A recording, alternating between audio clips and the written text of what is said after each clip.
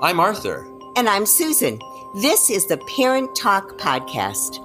Managing the challenges of daily parenting. Thanks to our founding sponsor, Naturepedic, the nation's most trusted source of organic and healthy sleep products for your children. You can visit them at naturepedic.com. That's naturepedic.com. Good morning, everybody. And this is Susan. Hello, Arthur. And today we have two very special guests. And that is the reason that I am introducing and starting the podcast today instead of Arthur, because these are two women that I have worked with in the past and are experts in the field of early childhood education.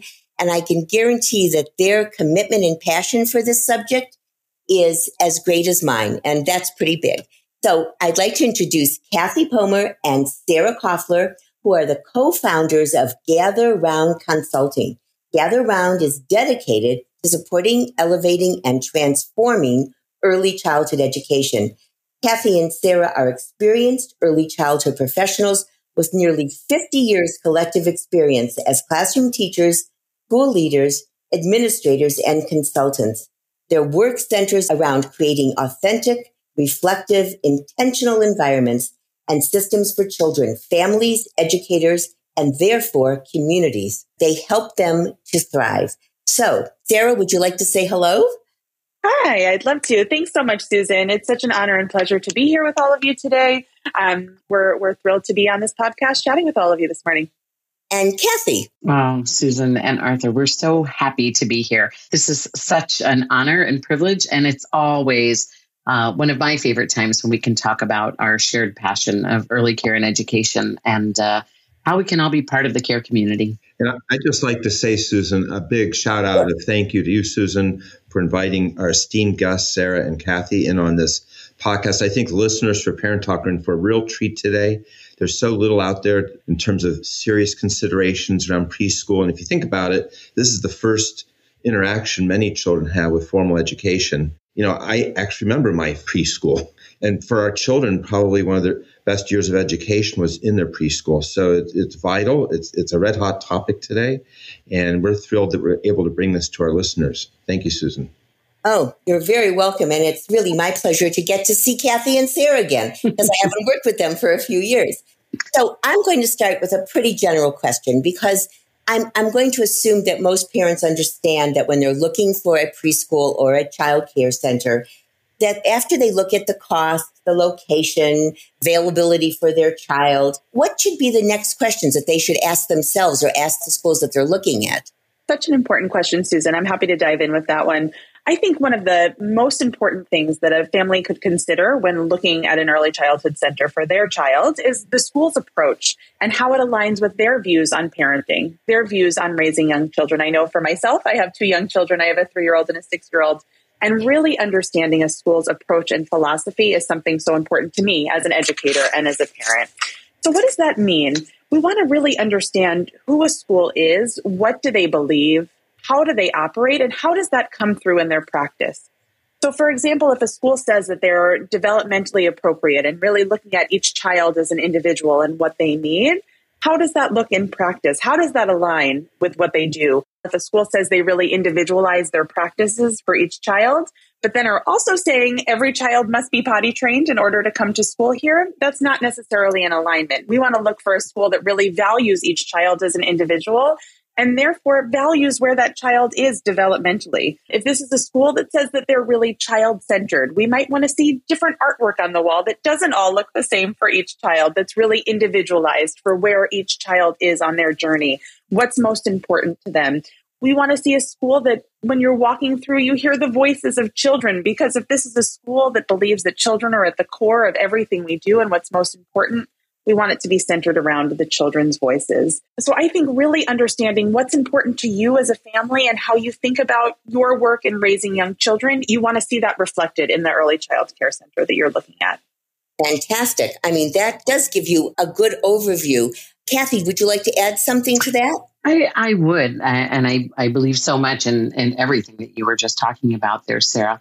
I think we're also looking for a school that really understands that it's a community for the children. That means that with the way that they communicate to all the different families and to all the different educators is going to be individualized in a way so that people really know that they care about parents as engaged partners. They care about educators as being supported in this community. And you're going to realize that all of those things matter to them because of how they communicate and because of how they talk about those things. I would also say that I think there are real surprises for parents out there in the world who are looking for the first time for this kind of care. It is few and far between. It is more expensive than it has ever been before, and it is still not being supported in a way that can help families find this. I was speaking with Sarah Muncie of Neighborhood Villages in Cambridge, Massachusetts a few months ago, and realized that it's almost as if when you have a child, the last thing you think about is sort of what I'm going to do with this child and where I'm going to be able to get wonderful care for this child. So you just assume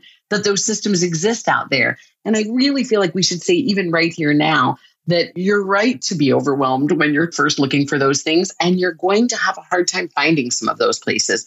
So I think the more we can really stick together and make sure that we're looking for all the good quality spaces out there and stand up for them and let everybody know that it's about making sure that they are more plentiful, that's something that we can really all start advocating for now, even as we just approach and ask questions about where the good places are.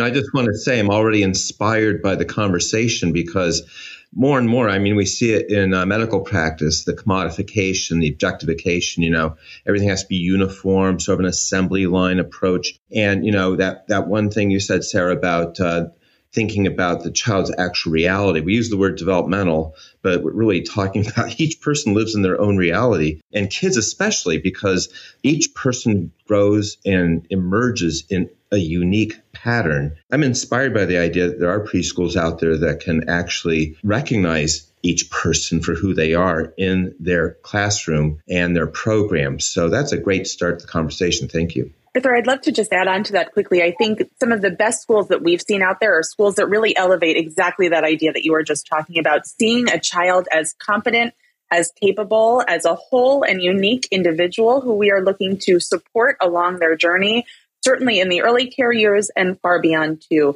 And when we can really see that recognized and realized in a school environment, we can know with certainty that our child is just in a wonderful, warm environment that's going to help them grow and thrive. You know that there's some research out there that actually shows that children who go to childcare or preschool are better prepared for life. I'm talking about just being able to be in a community of learners, how to regulate their emotions. But that is only true if it's a good preschool. And that word good, what the heck does that mean? It doesn't, it can mean different things to all four of us and certainly to everyone listening. So that's why I think this is an important conversation to have, just defining a little bit what experts think is good and not just acceptable, but something that is really going to support that child, as you say, Sarah, on their journey. This is kind of a meat and potatoes sort of question, but I know that it's a question that I've gotten from parents many, many times. Is there a difference between a preschool, a daycare, and a childcare? We have lots of thoughts on that topic. I do think that one of the most important things to know is that those are all just words. I think what's really important is that we need to know that daycares themselves can be excellent, and preschools, which sounds so much more prestigious, can also be awful, or in some way denote being ready for what comes next, instead of being able to handle the journey that a child is on right now, as we just talked about a few moments ago. And I think we need to be very careful about making sure that whatever the name is, it's really connoting this time, these early years, these most important in brain development and in all those ways that you talked about with success. We need to make sure that this place actually stands for the child. Lately, some of the terms that have really been important in our country have been around early care and education. I know the National Association for the Education of Young Children is really trying to move us in that place. And that is something that Sarah and I are spending so much time thinking about, because we think the actual element of caring for a young child is so important. And when we leap over that and get into this readiness, or is that really learning? Yes, that is really learning. Yes, that is taking care of the whole child. And when we think about early care and education as something that is viable, as something we should support, as something parents should look for, I really feel that that's a wonderful start for all of us. I'm going to comment on that because when I was doing evaluations of preschools across the country, I would talk to like the CEO, the owner, or these were nonprofits. So it was usually a CEO of a larger organization. And we would talk about the qualifications of the teachers in the infant rooms and the toddler rooms. And their feeling was, well, anyone can do that. It's babysitting.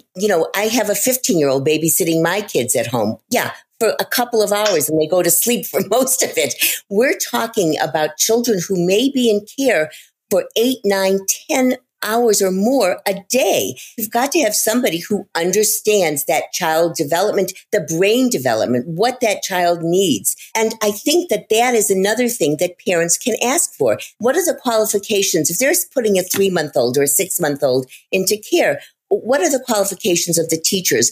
And then see how they compare to the qualifications of the preschool teachers. They should be the same. Couldn't agree more with that. I think it is so important to look at all of the years of early care and education as high quality and of equal importance. And I think those infant and toddler years in particular, the high level of care that goes into those times, those moments of connection between an educator and a child are so crucially important. And yes, families should absolutely have a window into what that looks like and feels like. I remember an infant care educator who I worked with once who would talk about her favorite moments in the day being diaper changing, which for many, they might say, oh gosh, how could that possibly be your favorite time of the day? But she would talk about the unbelievable moments of one-on-one connection that she could have with the children in her care as she was changing their diaper, how she would talk with them, interact with them while providing a care moment that a child of that age needs. And it's such a beautiful reminder of how critically important those really early years are. And when we're looking for schools or programs for our children, we need to consider what it looks like from those earliest stages all the way through the early care years. I'll just reflect here that I'm speaking more as a layperson here than as a professional on this discussion, which is a neat position for me to take. And I think from my sense, childcare versus preschool, sort of an age thing, infancy, 0 years old, 1 year old, sort of a childcare thing, 3 and 4 year olds more like a preschool thing. Are those terms not age related? What I'm hearing is it doesn't matter what you call it, daycare, childcare, preschool. It's the relationship between the teacher and the baby, the toddler. And the family. And the family, yes. Am I picking up on what you're trying to say here correctly? Very much so. I think that in most cases, I'll just say sadly in this country, children really don't exist publicly until they are ready for kindergarten or first grade. There are very few systems in place for children that are younger than that. That might be 6, that might be 5, whatever those ages are, depending on where you live in different places. The systems have really been in trouble. And I think that what that means is the good schools are few and far between. The feeder programs to help educators understand that this profession is professional and needs the education and all those requirements, Susan, that you were talking about before, have been drying up. And in fact, we're really at a crisis like we've never had before for finding those educators who know that that is actually how we define the quality of a school, no matter what it's called. And I think that the most important thing we can do in moments like this, when we're all coming together and when all the folks listening are coming together, is realize that as a community, if I was a young parent today, I would look at the community I live in and I would say, how do we treat those systems that most immediately impact children that are not yet in kindergarten or older? How do we train educators? How do we help employers in the neighborhood know that they can find good childcare? It's a big struggle, and I think that we'll do better when we realize that each one of us, whether we are the newest of parents or the most veteran of educators, we each play a part in advocacy, and we need to know our neighborhood and not just find that one school and think that it exists alone, because it's really hard out there. And I think our voices are so much stronger together. They are. Let's say this is a first-time parent and they're pretty anxious about sending their 3-month-old or a very young baby to a childcare situation. So when they walk into that classroom, I know what I look for when I was doing my evaluations. And very, very often the things that I was sort of cringing at were the very things that the teachers or the director were very proud of. Mm-hmm. So I'm going to throw this to you, Sarah. You're a parent of young children. You walk into that infant room. what are you going to look for? What's going to say, yes, this is a place I could leave my child? Such a great question. I think even regardless of the age of the child, whether it's an infant, a 2-year-old, a 4-year-old, whatever the age is in this early childhood spectrum, I want to walk into a classroom and see a place that is age appropriate for young children. If it's an infant room, I want to see lots of soft, warm areas with warm lighting, a really inviting space that has developmentally appropriate opportunities for a baby to explore. So in an infant room, I wouldn't expect to see a small table and chairs set up because that's not what's age appropriate for an infant. Versus a classroom for older children, I'd want to see those table setups. I'd want to see an area where a child can walk right in and find something to get involved in, find a way to be part of the classroom environment, a familiar toy, perhaps a cozy corner to go and read a story. When I walk into a classroom for the ages of any children, I'd love to see that there's photos on the wall of the children who are part of the space and the families who are part of that community, of the teachers who are part of the community. Kathy and I talk so often in our work about making sure that all stakeholders, that means children, educators, and families, are represented in the work that we do. And that means in our classroom spaces also. So how are there photos of all of these individuals who are part of this classroom community in this space?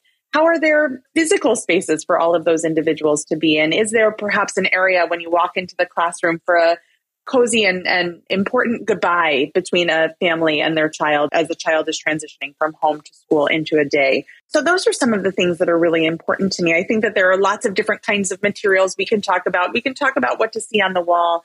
But the things that are most important to me are the feelings that you get when you walk into that classroom, the spaces of welcome, opportunities for wonder, and most importantly, ways for all individuals, the children, the educators, and the families to feel connected to that classroom space. One thing that I often say to parents in all the classrooms, you're right, but I'm thinking now infants and toddlers because I did a lot of work with infants and toddlers. Let's say there's 3 teachers in an infant room, which is fairly common. And you're in that room for 5 or 6 minutes. And the conversations that you hear are among the adults. Where's the conversation between the adult and the child? In a 5-minute visit in an infant or toddler room, you should hear very little conversation among the adults and almost entirely a conversation of the adult speaking to the child.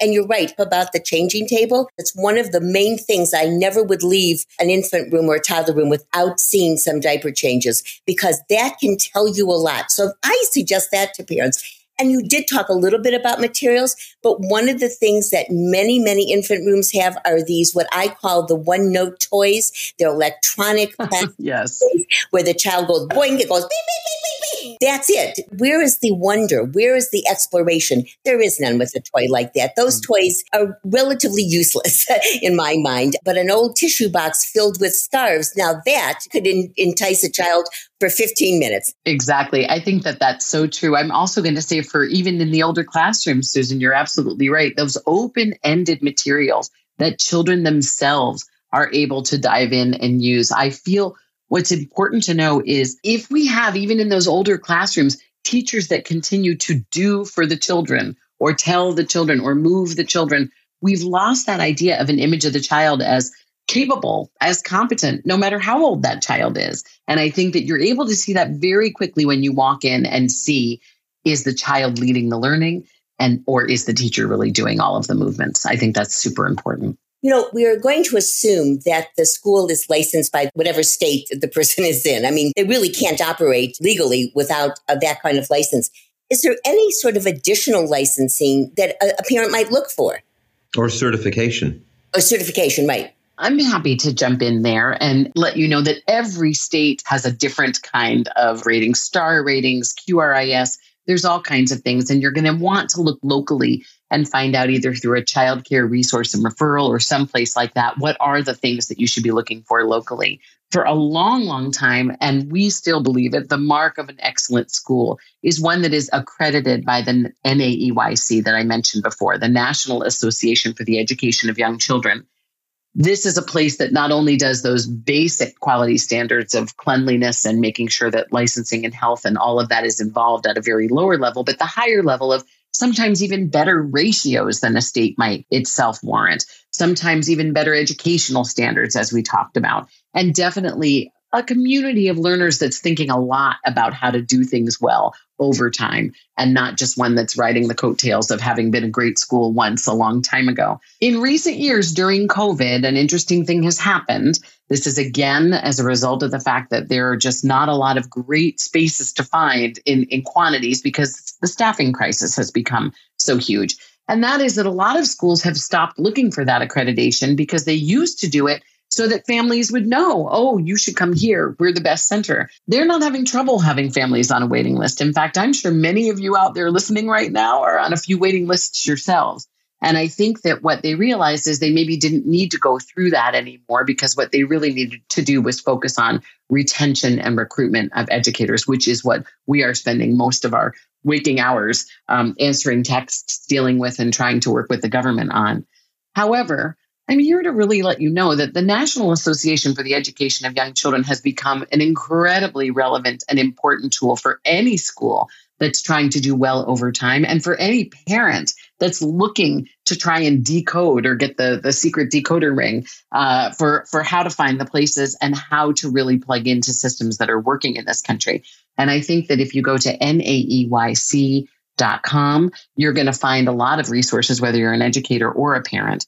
And I feel that it's really important to know that one of the biggest things they're doing right now is not just naming quality, as we've been circling around in this whole conversation, but also naming advocacy as something that we all need to be a part of. So I think that may be a really great space to start. So helpful. Thanks, Kathy. A related question. Is it helpful for parents to say, I definitely want a Montessori school, or I want a school with a Reggio background? Or what should a parent say if a director says, we're strictly Reggio, we're Montessori, inclined, or whatever? How should they take those kinds of comments? Do they mean anything to them? Really good question. And I think that goes back to one of our earliest questions when we were talking about the approach of a school and what that looks like and what that feels. I think for me, if I were to hear a school say, we're a Reggio school or we're a Montessori school, I, as a parent, would really want to understand more of what that means. Because as an educator, I know that those words have sort of transformed over time. I remember when I was first learning about Maria Montessori's approach to education and realizing how different that actually looked like then versus what happens in practices in many Montessori schools. So for me, I might be less concerned about what some of those words are and far more concerned about what that means. If you say you're a Reggio-inspired school, what does that look like in your practices? And how does that impact what's happening with my child or what's happening in the classroom? Does the Reggio approach mean that you're really looking at each child as an individual, really elevating that image of the child that was born out of the Reggio philosophy and approach? Or are you thinking perhaps more about the materials? Because we know that a Reggio-inspired school might look a certain way or offer certain materials. I would really want to have a deeper understanding of what's truly happening in the classrooms and what the school believes. What's happening in professional development for educators? As a parent, it would be really important to me to know that educators are constantly having opportunities to learn more, to grow as professionals, to have opportunities for learning. That feels really related to a school's approach as well. That we're all on the same page and moving forward in a certain way. I'd really want to know what those words mean and what it looks like in practice. Sarah, your comments and your questions, Susan, remind me of over the decades as a pediatrician, seeing what families' experience with early education was like. And two things come to mind, especially around all these very thoughtful approaches, Montessori, Goddard. The way in which people got into trouble in programs had nothing to do with any of that. So let's say a child had a difference in learning style. I saw schools that had no special programmatic branding excel in helping children with different approaches to learning. And I've seen programs that had very respected brands, I won't say which ones, do a terrible job. And so the brand didn't really tell me how the school's going to be. It goes back to what we said initially.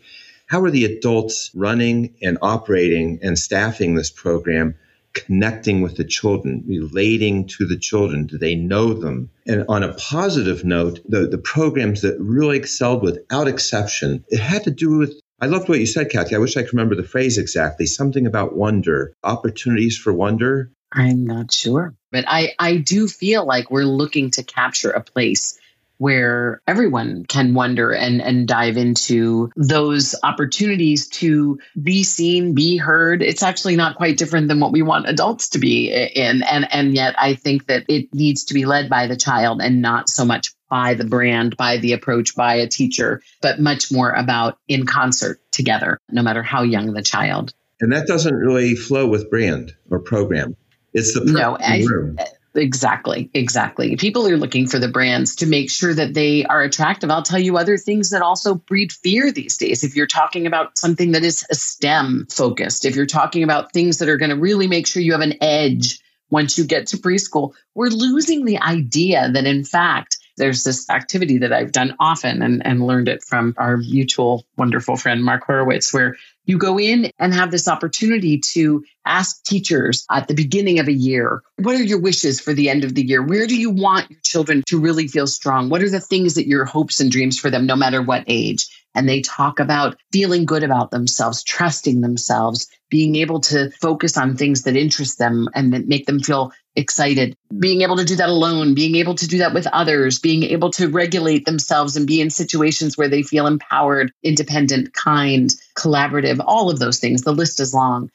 And then we save that list. And when we invite new parents into the back to school night for the beginning of a year, we don't wait for the end of the year. What we say is, let's say it's 18 years from now, and whatever your child's journey is taking them on to the next place, you're giving them a big hug and leaving them there, whether it be the college dorm room that you've already outfitted, or they're off to the military, or they're going off to do something else in a trade, whatever it is, you're in the middle of a hug and you need to end that hug first, but you can end that hug first because your child has what inside them that is leading them forward. And the list that the parents begin to list there is exactly the same. That independence, that kindness, that ability to collaborate, that ability to explore, those question asking instead of just answer giving, all of those kinds of things that we want in a space for young children that we're never going to be able to get back if we don't focus on it before kids move on. That leads me to really our last question. And it's so funny because Mark and I never discussed this, but that is something that I would ask parents in my parents group. Write a list of the qualities you'd like your child to have when they're 18 or 21. And guess what? It's about readiness for school because not one parent says, I hope that they'll be able to read. Exactly. So true. So true. Be independent. I want them to be caring. I want them to be supportive of the community. Not one of them says I want them to read or be able to write their numbers. So should parents be looking for preschools or even in toddler rooms where they're doing letters and numbers and worksheets, etc.? I think this last conversation just sums it all up. We are looking for schools, especially in these early years, that are promoting social and emotional growth and development. These early years, that 0 to 5 time span, it's a sweet spot. It's a time that doesn't come back to us and a time that we need to make sure we are elevating for our youngest learners what is most important. And that is becoming a good human being that is growing and seeing the world and having these experiences that craft us as the human beings that we are into the human beings that we're growing into in ways that are so focused on social and emotional development. It is easy to get caught up into that rut of, oh my gosh, my child has to learn their ABCs and learn those 1, 2, 3s. That all comes over time. But these early years to focus on who we are, to grow our hearts and our souls as good, kind, caring human beings, that is what these early care and education years are truly for. Readiness comes in time. And when those children get to kindergarten and first grade and on, there is all the time we need to focus on those types of skills. The skills we need to develop now are those that are so deeply rooted in social and emotional development and focus on the child as a whole. On that point, I just have to add, there's the Ivy League fallacy. Am I wrong, Kathy, Susan, and Sarah? I mean, we see parents thinking they've got to do things at age 1 to make sure the kid gets into Harvard. And okay, I'm in favor of a highly educated population, but how about the ABCs and the 1, 2, 3s being part of the age of wonder? Why not make that exciting and thrilling as opposed to a regimented march towards one end? And then what happens if you do go to Harvard and you've only lived your life to get into Harvard? What do you do when you graduate? Well, and how do you get along with all of the people that are at Harvard with you? Yeah. I think that it's a really important thing to know that, in fact, children are curious. Children want to learn. The letters and the numbers and all of the details of the world are around them every single day and in every interaction.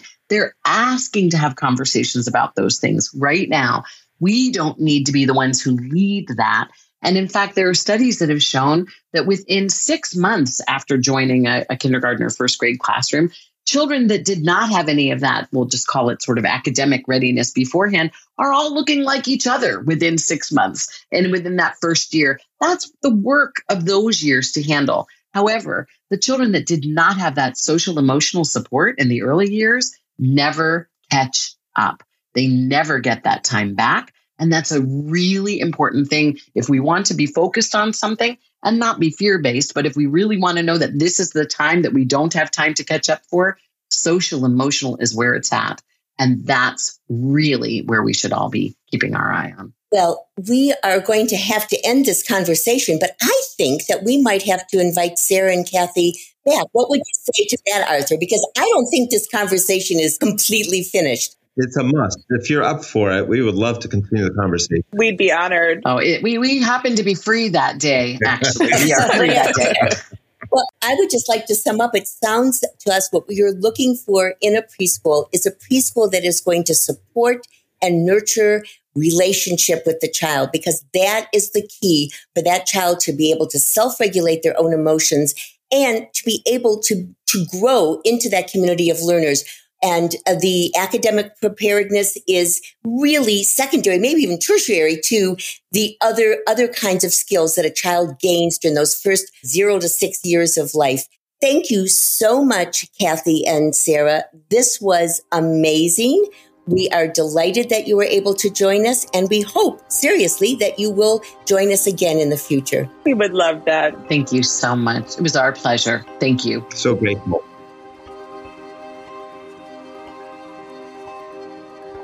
Thanks again for listening to the Parent Talk podcast. You can find back episodes and send us your parenting questions at parenttalkpodcast.com. And don't forget to visit our founding sponsor, NaturePedic, at naturepedic.com.